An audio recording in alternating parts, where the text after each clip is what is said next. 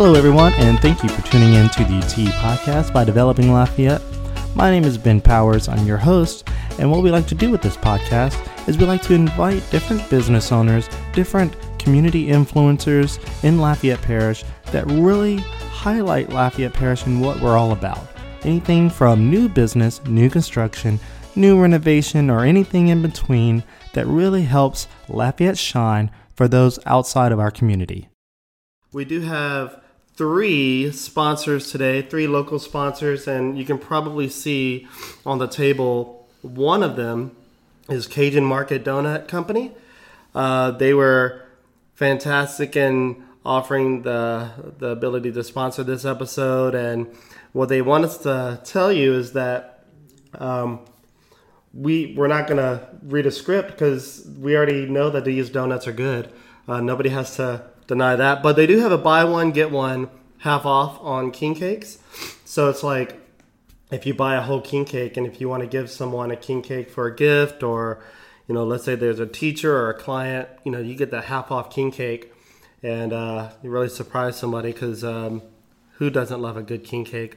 And whether you believe a donut is a king cake or not, it doesn't matter.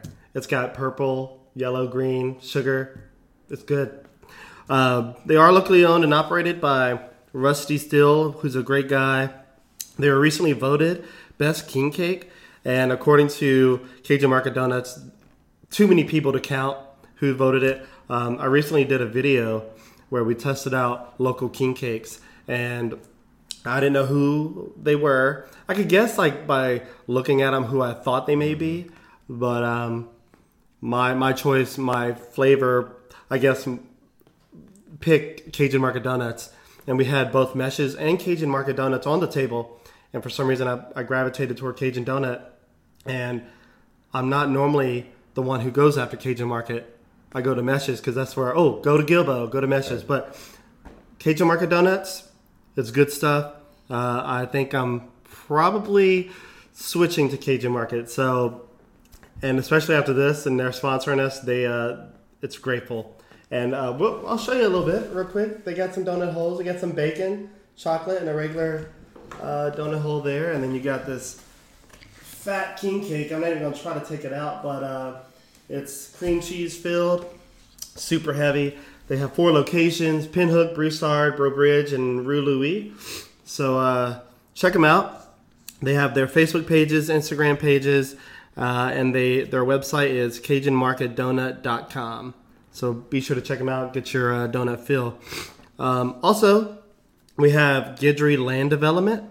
Guidry Land Development uses a combination of creative vision, incredible experience, and a top talent to achieve the maximum value for each project they embark on. They strive to develop communities capable of thriving today and for future generations. For more information, you can contact Cliff Guidry at 337-962-3274, or you can visit their website, GuidryLandDevelopment.com, and that's GuidryLandDevelopment.com. And also we have Teresa Hamilton and team at Van Eaton and Romero. They are a tough, smart, and a company who works diligently from their hearts consistently to be number one in the real estate team that they are. They help local buyers, Lafayette buyers and sellers to be confident in selling their home or in buying their home. They are the largest, most important financial decision that most people make is buying a house or selling a home. And they will do whatever they can to be experts at that, selling your home or buying your home, and they're honest. They have the utmost professionalism. And if you want to learn more about Teresa Hamilton and team, you can go to their website, teresahamilton.com, or check out their digital publication called Around Town. It's found all over the web. And again, their website is teresahamilton.com. So we thank all of the sponsors that have sponsored this episode, and we're going to go ahead and get started with the tea. So today's guest is probably somebody who has, in my opinion, whenever festival comes around, the biggest shoes. And you probably, you would say that you're probably the highest position in festival. Is that right, or close to it? Yeah, I'm the director, and so I'm staff. We also have a volunteer board. So really, the head of the organization is the president, which is where I kind of served before being director. Okay. But as far as logistics on the ground and execution, it's a lot of people involved. So yeah, there's definitely a lot of people. I mean, just go to festival. There's tons of people working the festival, volunteers, everybody. I mean, it's a big community event. Yep. So if you're listening today to the podcast, this is Scott Feehan. He is the executive director, Festival International de Louisiane. Did I say that right? Close. Or just say Festival International, or for short, Festival. He's been, we appreciate you coming on and talking about Festival. So some of the things that excites me about Lafayette is Festival. A bunch of different reasons. One, it's a free event for most people to go to. And there's tons of music, there's tons of artwork, there's tons of vendors, and it's just, you just kind of go downtown whenever it's happening, and you kind of get that ambience of music and just food in the air. What or who decided to create Festival International? That's a great question. So it was a team of people. It was back in the 80s, in the middle of the oil bust, and so Lafayette was struggling. The economy was in the tanks. Downtown was needed some help, and so it was a group of people. Phil Lank and his team, they had just started Downtown Alive a couple years before, and he joined forces with, like I said, a lot of people in the community, but the artistic vision came from Herman Meir. And it took a year of planning, and they brainstormed. They traveled all over the world looking at different festivals, and they wanted to come up with something unique. Like, they didn't want to just put a Ferris wheel in downtown Lafayette. They didn't want to sell cotton candy, and they wanted to do something truly unique and to give Lafayette something to be proud of. And what they came across was Festival d'été in Quebec, and this was that's what our festival was modeled after. It was a festival in downtown Quebec, and they took a lot of those ideas and came back to Lafayette with them. And the mechanism that they latched onto was our Francophone roots and heritage. So they wanted to design a musical and artistic event where they latched onto our Francophone roots and reached out to our sister cities all around the world and teamed up with our government agencies and our sister cities' mayors, and they formed these partnerships to where we could bring in some of the music and artists and talents and chefs from all over the world, and then we'd pair them on the same stages as some of the talent we had right here in Lafayette. And they wanted to accomplish two things. One was, attract tourism from these places, but then two, by attracting some of the top talent from around the world, they wanted to showcase the talent we had here in Lafayette to point out that, hey, we have something special here too. And then we could start exporting our culture. And then at the same time, they would invite the business leaders from these sister cities. So behind closed doors, there were business meetings that were happening because they wanted to help stimulate the economy too. So they didn't want to just have, like I said, a party in the street with a Ferris wheel. They wanted it to be musical and artistic and have a purpose. And by and large, it was very, very successful. I mean, I've met a lot of the founders, and I've told them all they're crazy. If you could imagine in the mid '80s coming up with this idea to say, hey, we're going to throw this International Francophone Festival in downtown Lafayette, which, like I said, downtown was not in the same shape it is now. Back then, there were no parks. There were a lot of abandoned buildings. It was such a crazy idea. I looked at it and said, man, you guys are out of your mind. And they even said, too, they said, I think we were just young enough to not know any better, and we just kind of willed it to fruition. And like I said, it worked. I'm forever grateful for everything they did. Yeah, I mean, it's a very interesting festival in all facets. So I moved here in 2010, and I never heard of Festival International until I moved here. I think my first festival. So I moved here in the summer of 2010. So I think 2010's festival had already passed. So 2011 comes around, and my girlfriend was who's now my wife. She was like, "Hey, there's this festival downtown.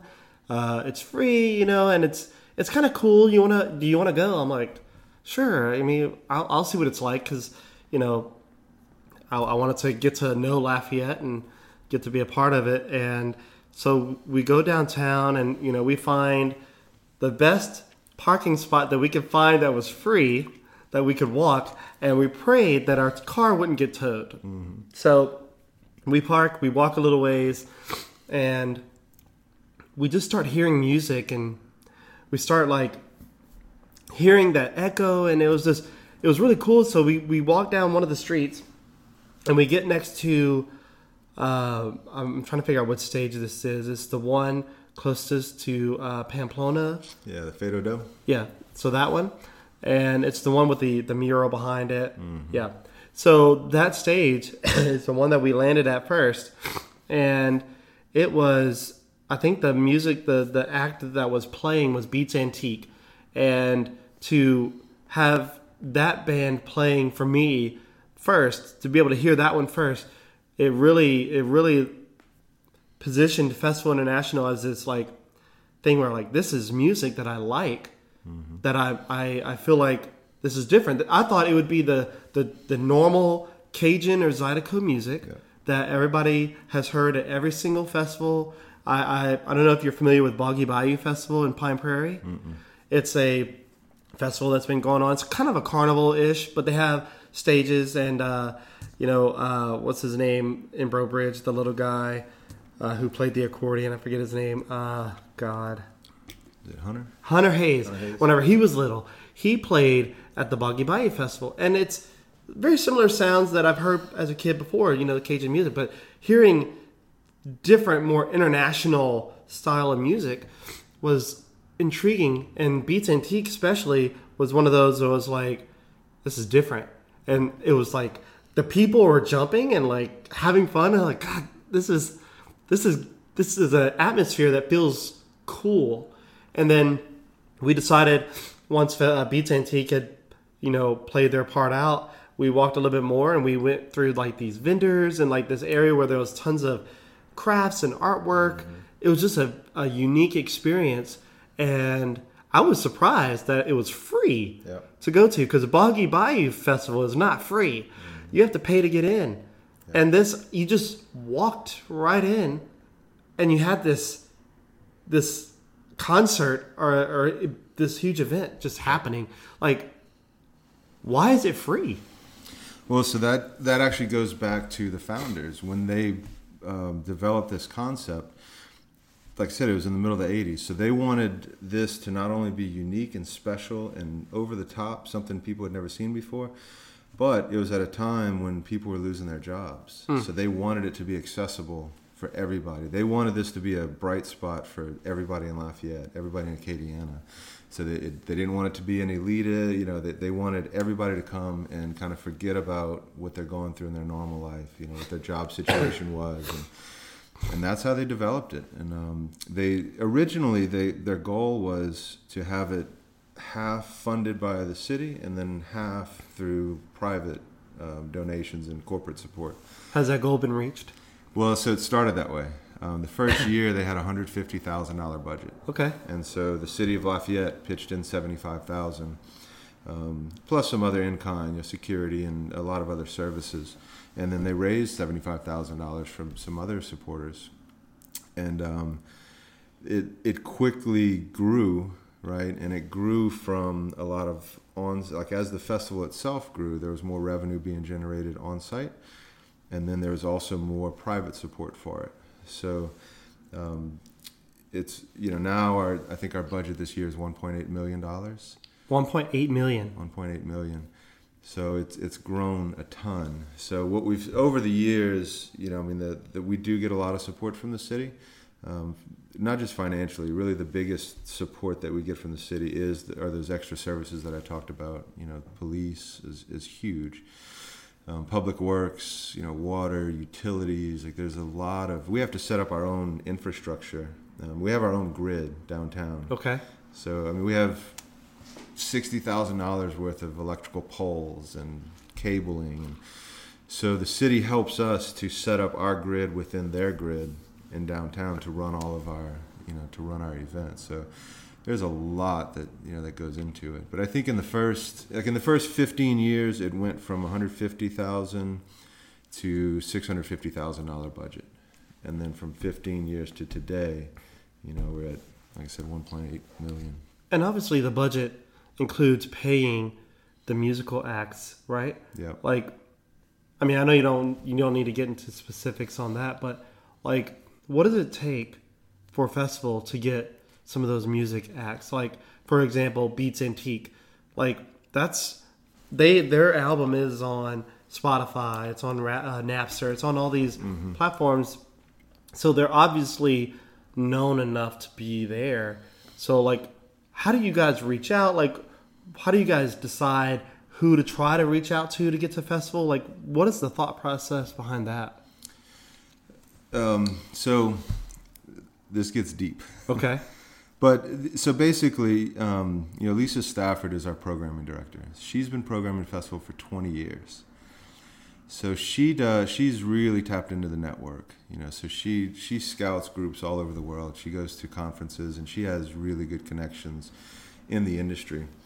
So as we stand today, our budget for musical acts is, I think it's $230,000. Okay. And then we spend another, $20,000 on street animation. Then we have a whole separate budget. When we bring them in, we have to house them, hotels and transportation. And so, the programming budget alone is somewhere in the mid $400,000 range. That's almost as much as your 15-year max budget for the whole festival. Right. And so what's happened over the years, if you can, in the early years, there was a lot of government support. A lot of the governments really valued the exporting of their culture. They saw that as a benefit to their economies, the same reason we want to export ours. So festivals were able to get a lot of governmental support to get these artists over. Through the years, a lot of things have happened. So on our side, since 9/11, every year, visa requirements have gotten more stringent. So, in fact, this year alone, it is a big change. The end of October of 2018, there was a new rule put into place where basically the IRS says that if a musician, not a band, not a group, but if a single musician is going to come to the States and not make $10,000, then they can't apply for there was something called the collective withholding agreement before. Effectively, what this means to us is we have to withhold 30% of anything we were going to pay that artist or that group. And so most musicians, when they come en route to the States, we deal with a couple agents, and there are circuits of festivals, and a lot of them are more in the summer, but that's in the northern states. So we used to have the Houston International Music Festival that we could cross-book with, and then Jazz Fest. So we could bring an artist in and kind of route them through those three, and then try to find other gigs while they're in the States. Well, so what's happening now is the International Houston Festival, Music Festival went under, I think, in 2013. So now we try to work with Jazz Fest as much as we can, but we have different programming goals, so it doesn't always line up. Right. And so with this new IRS regulation, if we have to withhold 30% what we're going to pay an artist, well, they still want to make the same amount of money that they're generally making. So you got to go up on how much you give them. Effectively, it raises our rate by 40%. Right. Because of the way. And so now they're faced with, do they go and just tour in Canada because it's a lot, it's different rules, or if they're going to come to the States, we need to book not just 1, 2, or 3 gigs, but we need to figure out how to route them in the States so that each member of the group is going to make $10,000 while they're here. So it's, and that went into effect the end of October. So we were able to get a lot of our booking for this year done before then for international artists, but moving forward to next year, we have some real challenges. So Lisa's working with some of the, the larger agents that we work with. And so now what it's turning into sometimes is she'll go and say, okay, with this agent, I'm interested in artists A, B, C, D. Okay.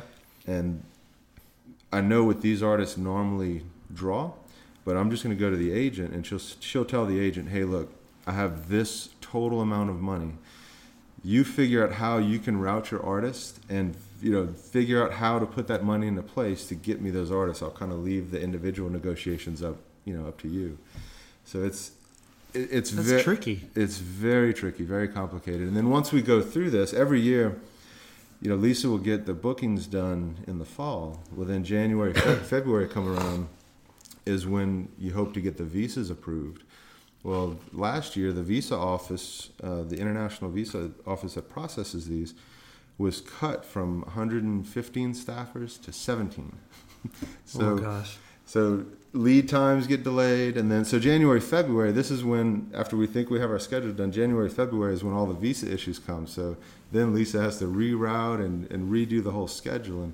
And that's one of the questions we get from people is, why can't you release your schedule earlier? We say, well, we're still working on it. I don't know it. Yeah. So that's just insane. Oh, I got on the board in 2010. Okay. And when I started learning, like each one of these facets, like I was telling you the questions I saw earlier, I said, man, we could do a whole podcast on any one of these. Right. When I started learning about this stuff, it blew my mind that festival existed, period, after 30 years. Like these challenges have existed every year, and they just continue to get bigger. And so I learned about the programming. I said, "Holy smoke! How do they do that?" Then you go to production, and you deal. Imagine just putting an event on in Park International, mm-hmm. right? There's enough logistics involved with that. Imagine downtown Lafayette. I mean, we have probably 36 different land leases that we have to work with 24 landowners. Wow. And then, buildings going up and down, and utilities changing, and, so the production side has a whole nother set of challenges that are just as thick. I mean, it's, like I said, till this day, as we sit here, I'm impressed every year that we're able to pull it off. No, I mean, it's a big feat. And it's really cool whenever festival does start to come into town every year, because you kind of get that feeling like there's like this vibe in the air, yeah. And you start seeing all the memes on Facebook of, area women getting their sundresses and their hats. Yep. It's one of those things that it kind of helps promote or bring money into some of these boutiques who have those style of dresses that everybody wants, the light sundresses. But yep. it's just an interesting thing when, even though it's complicated to set up and everything, the people, the average person doesn't see all that. So for them to be able to enjoy it and putting all that hard work that you guys put into it has to feel good a little bit. Like, it's a lot of work, but the community loves it.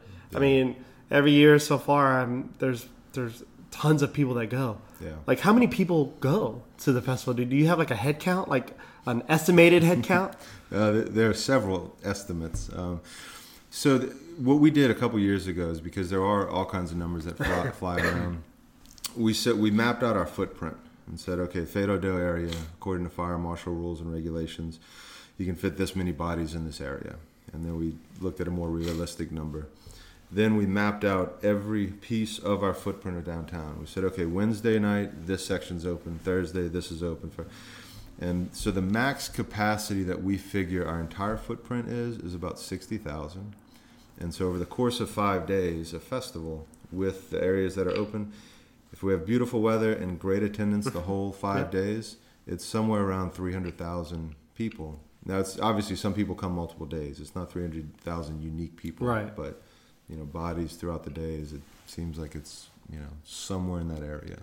That's a good bit. It's a lot. I mean, that's the best estimate I think that you could probably get, because you're not ticketing people, right, or having them pay. But like, man, no, it's a lot. And circling back to the point you just made, for me, like my first festival was 1992. Okay. And I haven't missed a year since. So from 92 until 2009, and I would support by donating and giving, I had a drum shop, so I'd donate gear for some of their stuff. But in 2009, I volunteered for one shift. And so up until then, festival to me, like you said, it was just magic. It just popped out of the sky into downtown Lafayette once a year.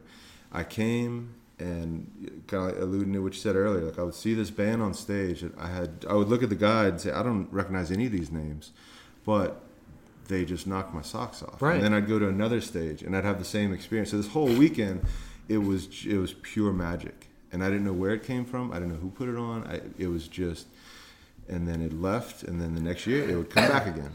And so 2009, I volunteered for one shift, a 3-hour volunteer shift in one of the booths. And I helped the guys set up. And that was the first time, like when we went out to the Lafayette area. And as a friend of mine, he was the area manager. And he said, here, go hang up those banners. And I remember just thinking, I was looking at him thinking, like, these are the magic banners, yeah, right? And I have banners and zip ties, and that's when it clicked. I said, no, it's not magic. It's people like me and people like him that just show up and set all of this stuff up. And so in 2010, I said, you know what, I'm ready to pay my dues, like whatever you need. And he said, yeah, you want to be a manager of this, this booth? And I remember telling him, I said, yeah, look, I'll do it. I'd rather not give up my Friday and Saturday nights. And that's what everybody says. Right, and he said, yeah, don't worry about it, man. Don't worry. I'll have somebody help. And I knew at the time when I was getting into, I knew exactly what he was roping me into. Sure enough, I worked that entire festival from setup to teardown. And when it was at the teardown that I remember showing up at the dock and just seeing all of these worker bees. And like I said, it wasn't magic. It's people like me, you, just getting down and dirty, tearing down the banners. And that's what drew me in. And after I saw that, then I came back the next year and I got on the board. And then I saw the same people, the same worker bees. And everybody shows up and does their jobs. And then you leave for a year and then they come back next festival. And it was a really cool process to watch. And like I said, for me, it was just one step deeper each year. But that's, if we can go through all of this, and then yes, like on Friday, Saturday night, when we're finally able to sit back and you see the crowd and you see the vibe you're talking about and the looks on people's faces, and they have no clue what we worked on the entire year. Right. They oblivious, just enjoying it. Yeah, they don't know that our, the system, the RFID system crashed on us 30 minutes before opening night. Or they don't know the ice vendor left us high and dry and we had no ice on Sunday morning.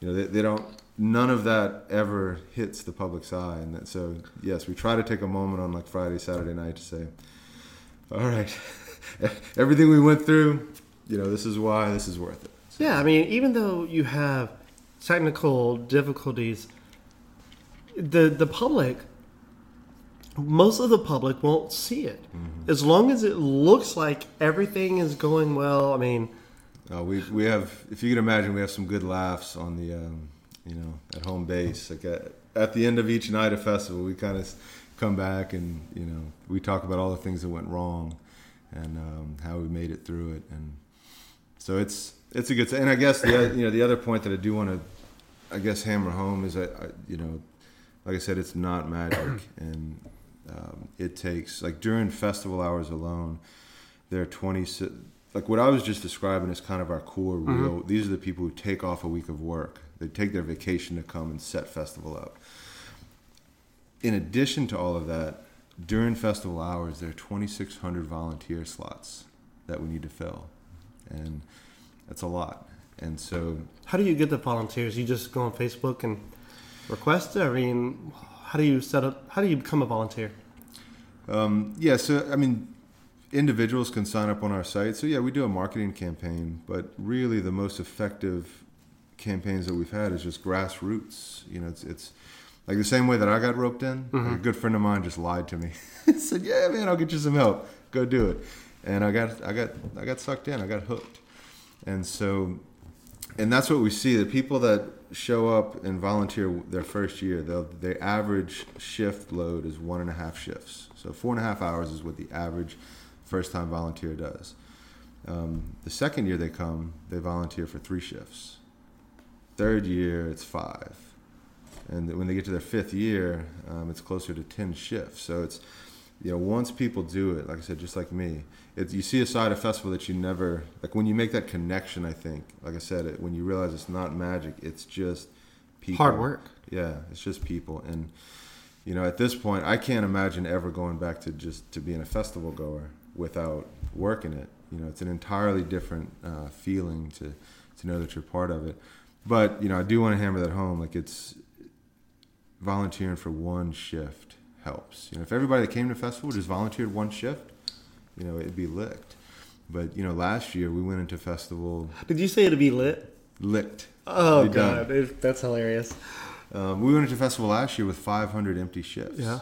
So 500 empty shifts? Yeah. So we had to. So other people had to fill that. Mm-hmm. Wow. So, like I said, I want to leave people with that is realize it's not magic. It's just a group of passionate people that love festival. So if you love festival, come try Shift. Yeah, I mean, and it's crazy because you were just a spectator, then you decided to volunteer, and now you're executive director of Festival International. Yeah. You never would have thought that 10-something years ago, right?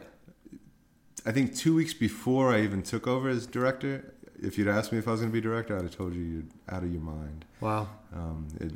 It wasn't anything that I had expected or planned or had any intentions of doing. But yeah, it was once I got in, it was just, like I said, I got sucked in deeper and deeper just because the more I learned about festival, the more fascinating it was. And the more I realized, man, it needs people to keep it going. Yeah. I mean, that's all it is. And I think if there's anybody listening, if you want to volunteer for festival, obviously you have an open door. I mean, you're not going to turn anybody down, I'm sure. And I mean, if you love festival, why wouldn't you take a shift? And you said 4.5 hours? 3 hours a shift. That's it. Yeah. See, that's nothing. Yeah. I mean, you go, depending on where you serve. What is handing out water? One of them? I don't know. Mm-hmm. Oh, there's all kinds of stuff. Yeah. So there. I mean, that's cool though. So what's the next step for festival? I guess moving forward in the future, like what are some of the immediate plans to let's say for example this year, what's going to be different this year than previous year, if anything? Yeah, well, so I'll start kind of overall, just a real broad stroke. A few years ago, we felt like the direction festival had been going was a huge growth period. And we were starting to blur the lines between what our mission, what we felt our mission should be, and what I'm getting at is we did not want to turn into a big corporate pop festival. So we kind of regrouped and said, okay, what is our goal? And we made some programming decisions to where we actually don't want to book big, well-known pop groups. We want people to not know. We want to expose people to things they'd never seen before. And we want the people, we want the people that are downtown at festival, during festival, to be people who truly enjoy a musical, cultural, artistic experience. We don't want them to, So we focused on that to hopefully kind of concentrate back on what our core is. And like I said, not get bigger. And so once we did that, we started focusing on some of the infrastructure and some of the things that we really needed, because that's the other thing that gets stretched as we got larger. Not only is it a financial strain to pay for, sound, stage, lighting gear, company, labor, all of this stuff, but like I just mentioned, the volunteer base. I mean, we cannot outgrow our volunteer base because we just wouldn't exist. So that's been kind of a focus over the last few years, is to get smaller in a sense and better equipped and more efficient at what we do. So all of that said, what we're looking at moving forward is, as an organization, one of the biggest challenges we've had is being financially dependent on one event a year. Because if you get rain, obviously it impacts a lot. And we almost went under. In 2015? In August of 2015, we had, I think, $170,000 in the bank. Wow.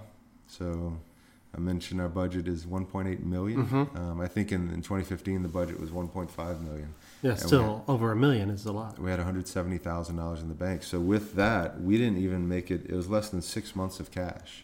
So we didn't even know how we were going to get through February with the lights on, much less March, much less April. And then to start festival off, we need to have at least $100,000 on hand just for startup change, right?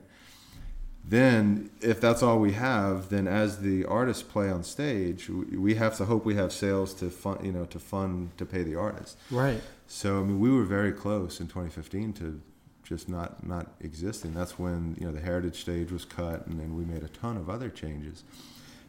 So, all that said, one of our big our goals moving forward is we want to be sustainable, for the long I mean, you haul. have to be sustainable. Yep. So we're looking for, like, what we have in place right now is an incredible staff. I mean, a rock star staff. If you want to put an event on in downtown Lafayette, you're not going to find a better staff on the planet than what we have in our office. I mean, we have. I'm pretty sure they're loving hearing that. And it's the truth. Yeah. And I met a couple of them. They're great. Oh, they're all awesome at what they do. And so what we're looking at is, instead of just doing one event a year. That's why we did the partnership with DLU to help produce Downtown Alive. I mean, it's a perfect fit. Yeah. We can put our tools into place and put them to work. So instead of us trying to focus on, because raising funds is tough, and we're not good at it. So who's really good at raising funds? Right. But what we are good at is putting on events downtown. Okay. So if we can do, like, the Downtown Alive series makes a ton of sense, and then if we can maybe do another event in the fall, another marquee event. And whether or not it's Festival International branded, who knows? But just from a production and programming logistics standpoint, if we can put our resources to work to help keep us afloat, throughout the year, if we can be less dependent upon that one event, right? Hopefully, as an organization, we'll be more sustainable moving forward. So that's kind of a real broad stroke of what we're looking at. To short answer long to your original question, what are some of the changes, I guess, that the public might see this year? Like, one is we're going to be expanding the RFID system to include food vendors. Okay. So it was just drinks before? It was drinks and merchandise. Gotcha. And that was a logistical... we had real challenges before with drink tickets. Mm-hmm. And if you've ever even thought, most people hadn't thought through, like, what the whole drink ticket system means on the back end. But well, isn't it to prevent cash from flowing around? Yep. So imagine now tickets have a cash value as far as festivals concerned, right? So imagine keeping track of all these tickets. It's like cash. Yep. And then, so not only do you have to distribute tickets, but you have to distribute cash. Then you have to collect it. You have to account for all of this. So imagine doing that throughout festival, like on Friday, Saturday night. Imagine getting through the crowds. You need a police escort, and so that in itself was crazy to deal with. Then on the back end, the way that you count them, because it's cash, so you have to reimburse the vendors and the people who take them. Well, how do you count them? Right, you weigh them. So if you imagine the scale that you need to weigh, what is it, a paper tenth of an ounce or something? Yeah. Well, the scale's so sensitive, if you measure it and the AC comes on, it's going to throw off the count.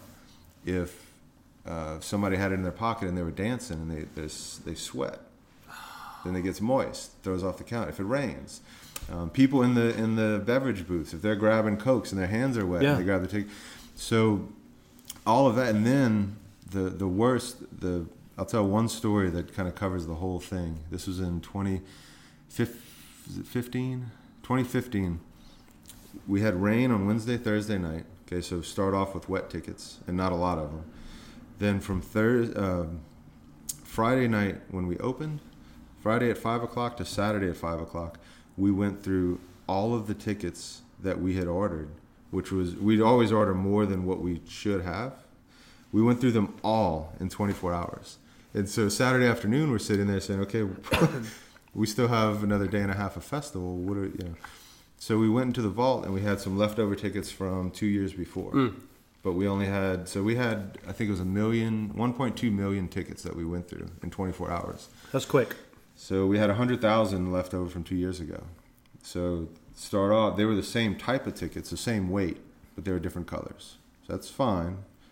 Not the end of the world, but we only had 100,000 of them, so we needed a lot more. Well, we found 150,000 tickets from 3 years prior when we ran out, so that we had to print some more during the weekend. Well, those were a different type of ticket, different stock, different weight, right? And a different color. Only had 150,000 of those. So Saturday night, luckily we had a Lowry's Printing that they've been longtime supporters, and they volunteer, and they're incredible. They showed up Sunday morning at 4 a.m. and printed several 100,000 tickets for us. Well, if this is a third different ticket type and weight, and they didn't have enough stock to make it all one color. So Wow. Imagine, what do we have, 3 dozen booths accepting tickets? Yeah. Now we had 3 different weight tickets, 5 different colors, and 2 of the colors were the same on the different weight tickets. So imagine trying to count that. Yeah, and so keeping up with all that, that's It a was nightmare. A nightmare. So the RFID system that's where the really RFID came in. digitizes all of that. Yes. So you don't have to weigh anything. You just kind of look on I'm guessing an Excel spreadsheet Yeah. and see all the details. Yeah, and that's why, when the RFID system came out, now that was a project that we had worked on for 3 years. If you've ever tried to set up a Wi-Fi network in your house, you know how complicated it can be sometimes. Sometimes, yeah. Imagine setting up a private, secure, virtual network in downtown Lafayette that needs to be as secure as a banking system, right? Into the server at home. I mean, there were a ton of things that had to be worked out, and it was it was interesting because we received both sides, and actually one of the questions that I had from somebody on Facebook was, what's some of the complaints you guys get on any one of these changes, like the RFID, for example. A lot of people just, it's a no-brainer. It makes sense. Well, of course, you definitely want to do it. Well, there's a lot of other people that, like I received one letter in particular.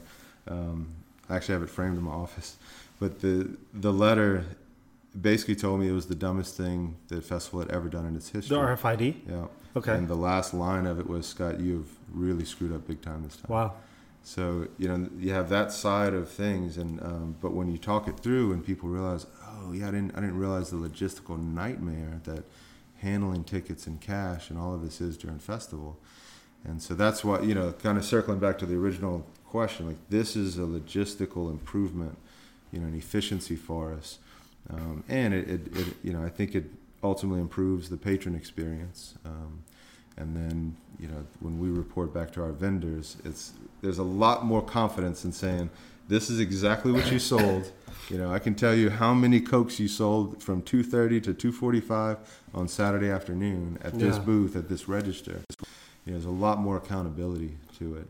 So that was a big step forward for us. And then I think with the addition of the food vendors, I think it's going to make the experience even easier with patrons, and especially with the ability to get the refund of unused afterwards. Mm-hmm. I think last year we refunded $120,000, to patrons. And if the good thing about it is if they used a credit or debit card on site, they didn't even have to register the wristbands. They got, within 24 hours, there was an automatic refund posted back to their account. So that was a huge, and I think once people, went through that experience, I think this year what we're hoping is that, just show up to the festival, just use your card. You don't have to register it if you don't want to. I mean, you can. There's some conveniences associated, but so you connect your card to the RFID system. You don't even connect it. Like Okay. It's just like going into any store. Okay. If you go to Academy and just swipe your card to make a purchase, that transaction goes to the processor. It's done. So with this system, you just swipe your card, it processes the amount, and you just get a credit in our system. That's it. Okay. We don't have your credit card information. Gotcha. Nobody has it. It's just the balance. And then as you use it at the end, whatever's left over. And of course, there's a processing fee. It's $5. But when it's, at the end, if you did use your card, then through the gateway, it just like when But you still have to use the RFID chips with that. Like if you, or you essentially you're preloading right, an RFID bracelet. right, Okay. yep. So if you, like I said, just do it on site, use your card. forget about it and Right. have a good time at festival, and then at the end you get. It's kind of like going on a cruise ship or to, I think Disney World uses it, where you get the little bands and you preload or set or put your card on there and just kind of go ham on the expenditures. But yeah, that man, I don't think I've ever used the bracelets. We normally use Festival International as an excuse to hear some new music and then go eat at a local restaurant. We kind of use that as a segue, like, oh, go to festival, spend about an hour or so there. We're probably the lamest festival goers. I'm not ashamed to admit it. We just like going, getting kind of that feel and like listen to a few bands. I mean, I think one of them was Mark Broussard, probably in 2011. Just listening to a few of the bands and then, moving on from there and going to find a local restaurant to bring our money to. So using the bracelets, I haven't done yet, but maybe you can do it this year. Yeah, maybe this year. And when you go to the local restaurant, Yeah. if you do enjoy festival, please try to go to one of the festival local restaurants. Yeah. So is that the one? I have their logo. Is that the Buy Local logo That's you're talking it. about? That's exactly it. So if you see that logo, Yep. it's like it's got the Festival International pinwheel. Yep. Is that a pinwheel? What is that?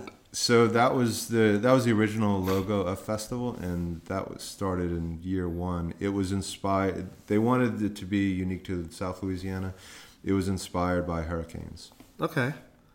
All right. Well, that kind of makes sense because it looks like a hurricane. Yeah. But yeah, I mean, so any of the restaurants, and they're not all just downtown restaurants, right? There's other places that Yep. are part of the Buy Local system. Yeah, and that was the buy local was something we developed a few years ago because, with any nonprofit, when you try to raise money, we don't ever want it to be a, hey, what can you do for us type of ask. Right. And I've been a small business owner for 20 years. I mean, I know the plight of a small business owner. So what we wanted to do is basically get that message across. We wanted to say, these are the small local businesses who support festival. And so if you appreciate festival, a way that you can keep this cycle going is let's support these businesses because we're all in it together. Right. So we want to do as much as we can, and that's why you'll see the stickers in the windows. We wanted it to be an entire messaging piece. Like I said, not just a, hey, give us money and then we're done. And there's in our mobile app there would be coupons and incentives to go to these businesses, and it's not just restaurants. There are other small businesses in town. And of course it's all on our website, but I'll point that out because the Buy Local that's our message. It's kind of like the Eat Lafayette campaign. Yep. These are our local businesses that support festival. So if it's up to all of us to keep this thing going, if we do value what festival does to the community, if you're an individual, well, then be a part of it some sort of way, whether it's volunteering or being an AMI or a supporter. Yeah. And, same with business. So I think it's up to all of us to just keep that cycle, keep it going. Yeah. So, I mean, that's how people who are spectators can essentially support both festival and that restaurant. If you see that logo, you know that even though you've gotten into festival for free, your money spent at this business with that logo is translating. So that's good. And don't be shy. If that is the reason you're going to the restaurants, tell them that too. Say, hey, they'd love to hear that because absolutely, it's kind of referral. And it lets them know that it worked. Absolutely. I want to go ahead and give a quick shout out to the sponsors again for us because I know I was supposed to throw their logos up whenever I talked about them, but I won't go ahead and get the whole spiel. But I want to thank Cajun Market Donut Company again for sponsoring the tea. They get that buy one get one half off king cakes, and then I also want to thank again Guidry Land Development.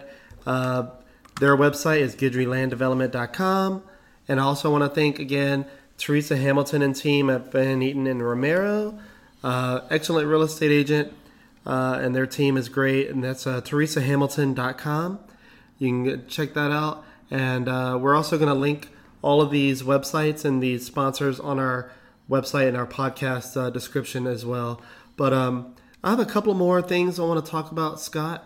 One, obviously, is this fantastic poster right here. Yeah. So how do you guys go about getting this designed? Like, do you reach out to an artist, or does an artist reach out to you guys? Yeah, this year we accepted applications for artists, and then we have a jury that kind of goes through, and we want an artist, ideally that is familiar with festival, believes in festival, and knows kind of the message that we want to get across. So this year, the artist was Cody Chamberlain, and he's been coming to festival, I think, since 92, 93, somewhere in that area. So what was fun about this is, sometimes we have to sit with the artist and give, more of an explanation of what we have in mind and what we want. With Cody, it was basically, Cody, do you want to do the art? He said yes, and he just ran with it. And there's a little video. He recorded his entire process. Okay. So this poster is actually 3 different pieces of art that come together as one. This is the culmination of 3 pieces. And if you watch, I think it's a 2-minute video that we have online. It's really, really fascinating to watch how his, to me, my brain doesn't work like that. So, but what inspired the piece was, first of all, he thinks a festival is a fusion, not just music, arts, culture, but also the different types. But he looked at an aerial view of downtown Lafayette, and something struck him about the artistic pattern of our footprint, and specifically Parc International and how it flows to Parc Sanssouci. So that was kind of his launching pad. And if you look up here, the swirl, that's kind of what, if you look at an aerial view of Parc International, that's where this is inspired from. And then it actually kind of flows into Parc Sanssouci. And if you know the water fountain at Sanssouci.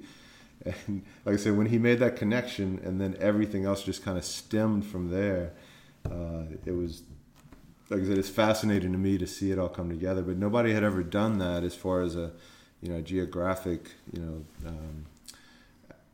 perspective aspect. So anyway, that's where he started, and I think it's beautiful. Yeah, no, it's great. I love it. I moved here because I was a graphic designer, and I got a graphic design job in Lafayette. And seeing the local art here, it's really inspiring. And this is really cool. Every year, it's always really neat to see the different posters that come out. But this one's unique. It has a very symmetrical feel to it, and it's interesting that he took a satellite view of downtown, because immediately I knew that was where the water fountains are, and we kind of had that the other park. I get my parks mixed up, but yeah, it's definitely an obvious mark if you've been to downtown ever. And what was the other good thing about this year with Cody is normally we get an artist to do the art, and then we get graphic designers to do, because the art inspires, like the pen. Yeah. It inspires a lot of our merchandise. It inspires when you download the mobile app this year, you'll recognize it. But Cody basically did all of that. So he did the original art, he did the poster, he did the pen, he did like the volunteer shirts. The art inspires almost everything we do for this year, and so when you look around and see those designs, it's all from this art, and by and large it was done by Cody. What I'm gonna do is I'm gonna take a picture of this whenever the podcast is over, so whenever I post this to our website, people can go and look at the poster. I don't know. You guys could probably send me a digital copy, but I want to take a picture of it. So if anybody's listening, you can just go to our website, and you'll be able to see it there. Also, you have some shirts that you brought too. Are those this year's shirts? Yeah, some of them are. Well, actually, all of them are. Yeah, so, and these weren't, you'll see these in the merch booth and on our website and all, but this was one Bert Duran came up with. Winter Festival, Summer, Fall. It's pretty clever. Yeah. Kind of like what you're saying, when it gets around festival time, that's all you really think about. This is another one that I think Bird did this one as well, from sun up to sundown. Mm-hmm. That's I festival. like it. Bird Duran, he does some really cool stuff. Yeah, I like his work. Great. Suivez la musique with the swirl. Oh, that's cool. So these are just a few of the designs, but mainly it's all in full force. And that, I guess, quick plug, all of that's on the website. So if you want the posters or if you want this, So someone can buy this full-size poster right here? Absolutely. That's cool. Yeah, that's a decent fundraiser for us, is the posters every year. So what does the poster run? $20. $20? That's, honestly, I thought it would be more. Well, and we have some signed number ones. Every year we get the artist to sign and number them. So this year is our 33rd year. So Cody signed and numbered 33 of them. So we have a few of those left as well. Okay. And, so those are $50. Yeah, what I'll do is I'll I'm gonna link the Festival International website on the website as well. So if anybody's interested in getting a shirt or the poster, you can do that. I know we're getting close to an hour here, so I want to kind of be respectful of the time. And there's a couple of other questions. Some of them we kind of already talked about. Let's see. Have there ever been any malfunctions? And I think one of the malfunctions you talked about was, just some of the things that happen, that most people don't see. So we don't really need to go there. But as far as safety concerns at the festival, because it is an open festival, people can just drive up, park anywhere they want, and just walk right into festival. There's no gate. There's no, people wanding people. Mm-hmm. Like, what are you guys doing, I guess, to ensure that when people want to just go have a good time, to ensure their safety? Is there like a practice that you guys have? And I'm pretty sure there's been one for a long time, but what are some of the things that you guys do? Yeah, there's several, and so I'll answer this, and then I would, before we end, some of the main request that I had for this was to tell some of the embarrassing or the malfunctions. Okay, so yeah, I'd like to end there with that. We'll go back there. Yeah, so safety is huge. So it's something that we work on every year. We work with the city, we work with the police. We just had a meeting. Every year we have a city planning session. So we had our meeting 2 days ago, where the police came, public works, transit, parking and transit, parks. We had representatives of a lot of the city departments in one room, and we go through, and that gets back to the production side of things. Diane Harris is our production director. She's been doing it for 19 years. So she produces these binders that, if you see this binder, when the RFID company came down last year, they produced festivals all over the world.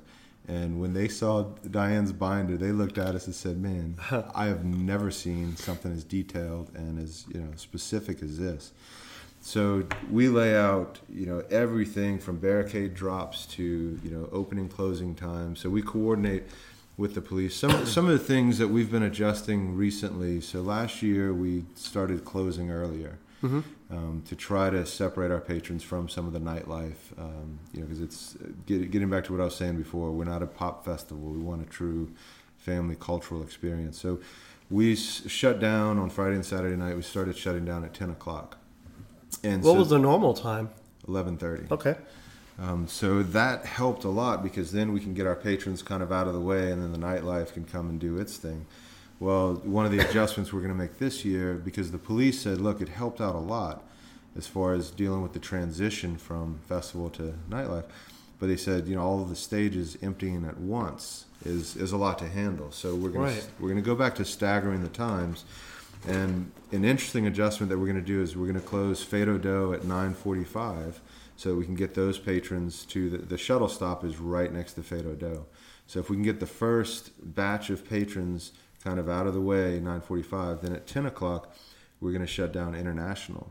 And so if we can start moving those patrons to the bus stop, so we have staggered by 15 minutes, and then the last stage to close is actually going to be Lafayette, which is over by the federal courthouse. Yep.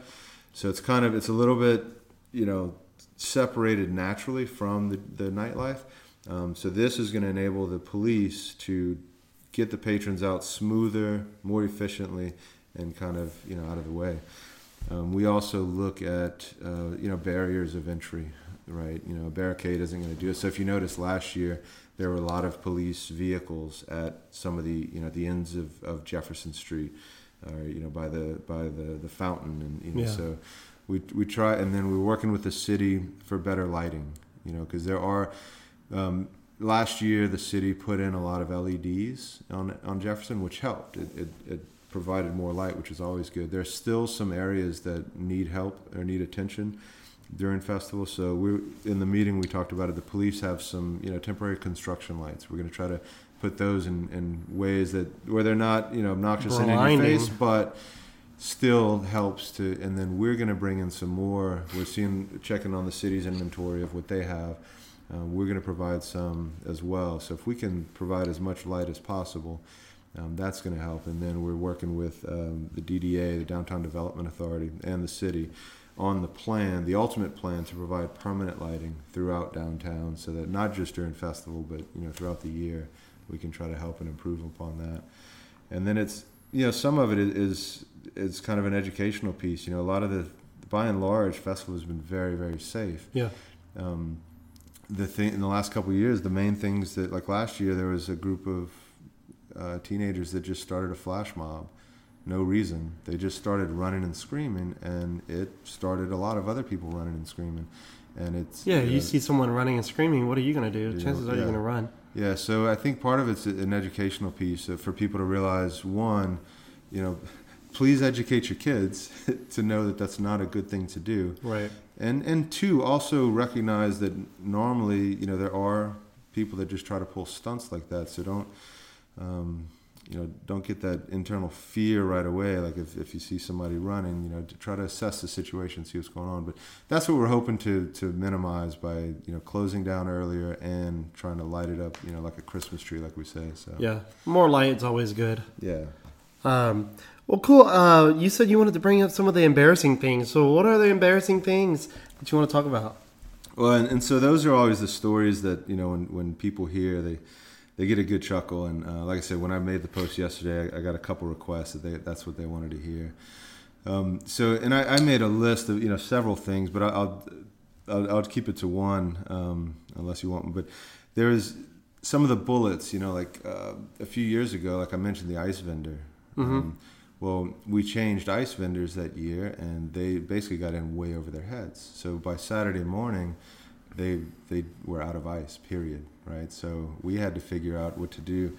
Long story short, we got our old supplier, had to crawl back with our tail between our legs. And right. Can you get us out of a bind? Well, Sunday morning, the existing vendor got upset, and they pulled all the ice out of our bins. And so normally they get stocked in the morning, and then we come in. Well, mid-Sunday morning, you got crowds coming in, and we had no ice in the festivals. And then you have, like I said, the RFID system. Like 30 minutes before we opened last year, the system crashed, right? And we had to figure that out. And then there's several other things that happened during festival, which, like I said, most people just will never hear about. So I think the one of the funniest stories that I enjoy the most, and I think probably the staff is listening, and they're going to shoot me for telling this, but that's good. So a few years ago, and we had a staff and a board member, and I'll call them Jack and Jill. We don't need to name names. They had been working together for years. On Sunday afternoon, we started tearing down. Okay, and so we started about 3:00. So it takes us a week to put together. From Sunday at 3 p.m. to 10 p.m. is what we shoot for. We have to have it all torn down. So they started tearing down, and Jill was on the forklift, Jack was on the golf cart. They're picking up barricades, and Jill's son hopped on the golf cart with Jack, and he was helping out. So they're going through the street, the fork's coming, they got to move the barricades out, get traffic, all this stuff. So they're hopping along, they're doing their thing, and the worst alert that we ever get in festival is a missing child alert. Oh my God. And it happens, almost every year. Normally what happens is we get the alert and we all stop what we're doing. We try to find the kid, and then 10 minutes later, the notice comes back, say, hey, he just walked to the food booth with his uncle, mom didn't realize, kid's back, safe, all's good. Knock on wood, that's how it always happens. So we get this missing kid alert, and so we're all scrambling. Everybody's looking. We know where he was missing from. 15 minutes goes by, 30 minutes goes by, that we still can't find this child. So we're about to stop the music on the stage, because you don't do that right away, but we're about to make a public notice that we are missing a child, and we need everybody to. So Jack and Jill, and they're trying to mobilize people to find the kid too. So they get to the loading dock, and they're unloading all the barricades, and so Jill's son's helping out, and they finish, and then Jill's son just takes off. He just ran away, and so basically they finish, and Jack looked at Jill and he said, "All right, I'm going to go on to the next thing. We've still got to find this kid," and so Jill said, "Okay, well, are you going to take your son with you?" And he looks at her and said, "I don't have a son. I have a daughter." And he said, "I thought that was your son."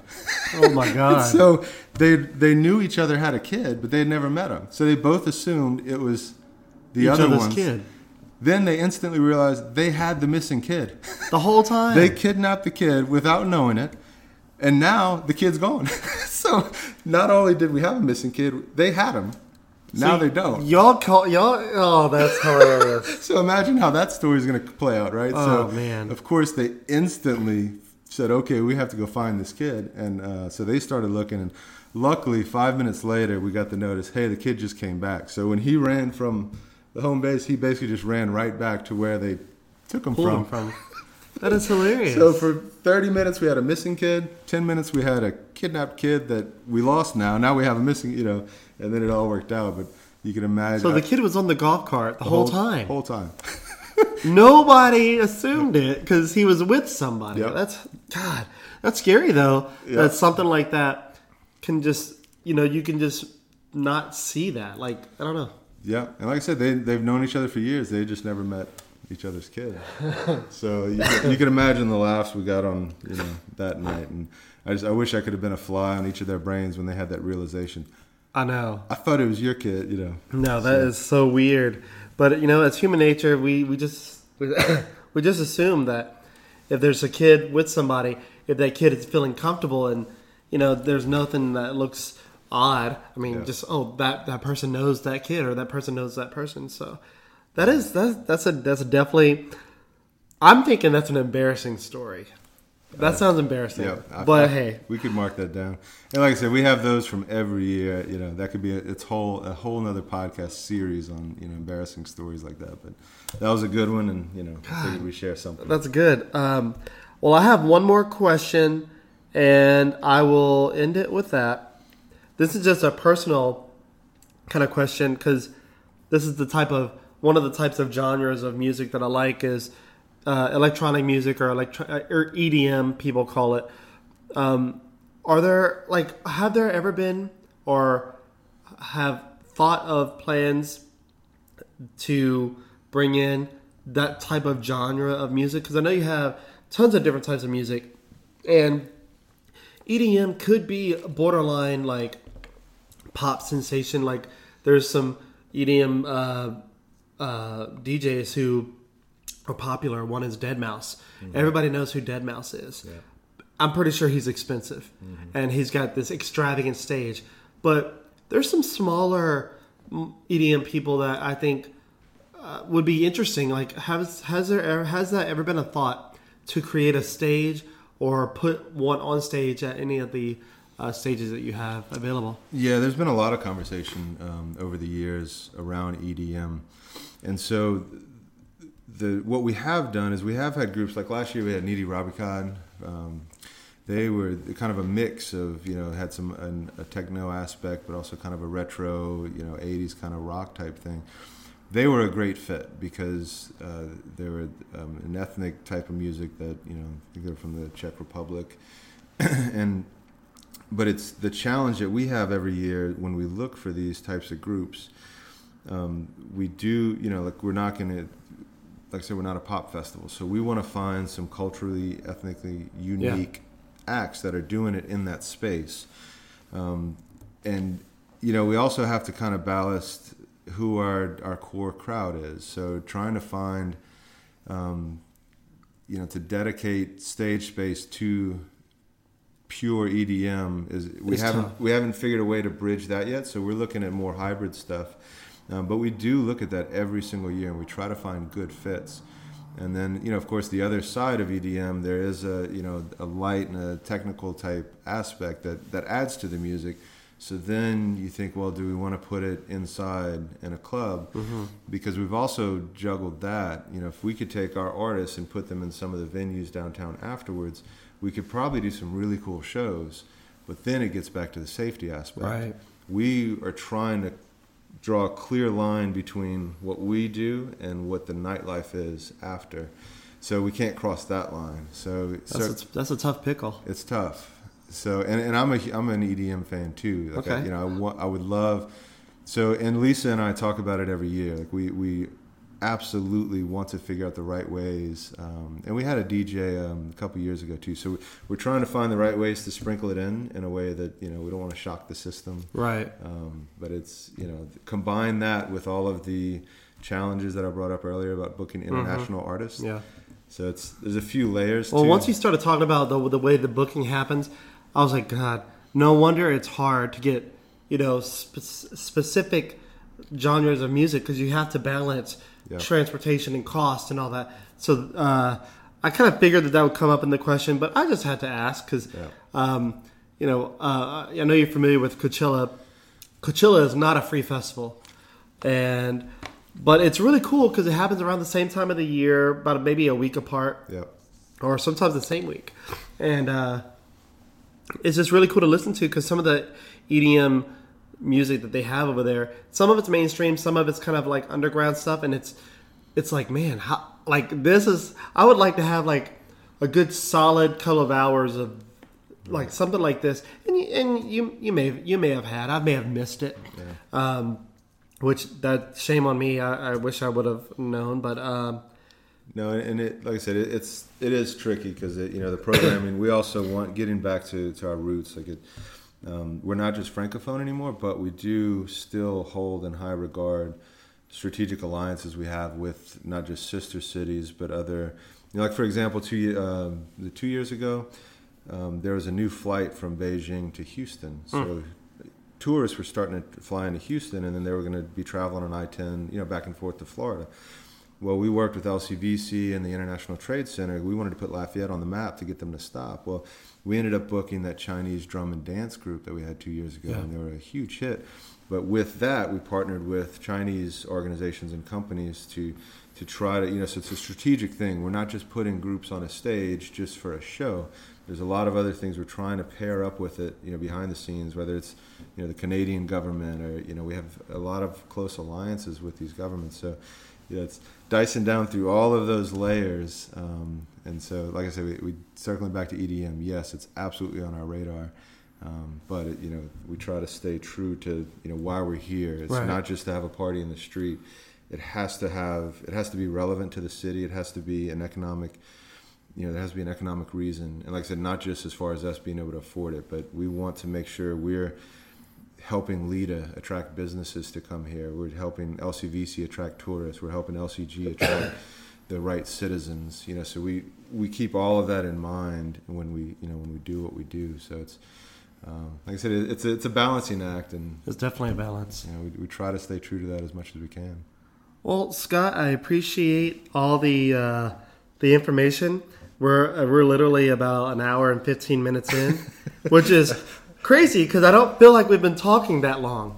I warned you before. There's no shortage of content for this. There may be a day where. So what days are the festival again? It's the 24th and 28th of April. Yep. So maybe it'd be nice. I don't know if you have time in April again to talk more if we need more time. Yeah. But there's just so much more to talk about. But I think we covered a lot. Well, and like I mentioned before, I think what I like about this format, and I hope that the message gets across to people, that festival is not this big magical big corporate entity. It's us. It's the local community chipping in. It's really what it is. And I could tell that, but even just moving here in 2010, I could tell there was a local community driven type of thing because it was free to get into. Something to be able to get into for free has to be done in a certain way. It can't be corporate because corporate wants, ticket. Let's get some tickets rolling in. But and I say that because if there is interest in follow-ups to this podcast, like from the viewers or anybody, I would love to, because I feel like the more we do this, the more we can humanize the struggle of what we what we deal with. The struggle is real. Yeah. Well, I want to go ahead and pop up that logo for Buy Local. Again, if you see that Buy Local logo at any of the businesses, just know that your money spent there is supporting not only the business but the Festival International as well. And if you guys are watching and listening and you have suggestions of things that you'd like to see us talk about, or if there's certain particular people in Lafayette that you want to for us to talk to, just let us know in the comments or email us. You can find our email address on our contact page on developinglafayette.com. And again, thanks for listening. You could subscribe to our podcast on Apple Podcasts, Google Play, Stitcher, and if you have an RSS feed app like Overcast, you can listen there as well. And Scott, thank you for giving us all this good information. And we hope that Festival International keeps going on for years and doesn't go under. So everybody listening, go out, support the festival, support the businesses that support festival, and know we need to keep this. We need to keep this in town, and it helps Lafayette be different. Absolutely. So yeah, thanks for having me. And the last quick thing I'll say is, we did mention the festival locals. We mentioned us almost going under a few years ago. I'd be remiss if I did not talk about or mention our corporate sponsors. They have been huge. They're the one. If you go on our site, the ones listed on the front who page. are a couple of them? So Laborde Earls law firm, JD Bank, TV5, LUS Fiber, our presenting sponsors. Those are the people that stepped up when we almost went under, and they played a huge role in helping us. And then, there are several others, like Lita stepped up, Iberia Bank with the RFID stuff. We have over 100 sponsors, but those that I just named, like they stepped up when we needed it the most, and we could not have done it without them. They're still with us today, and so keep that in mind as well when you're going out. Well, cool. Well, on that note, again, thank you, Cajun Market Donut Company, Guidry Land Development, and Teresa Hamilton and team at Van Eaton and Romero for sponsoring the podcast. This is The Tea, and essentially we just spilled as much tea as we could with Festival International. So with that, thank you, Scott. Thank you. For information on sponsoring the Tea Podcast by Developing Lafayette, go to our website at developinglafayette.com and click Advertise.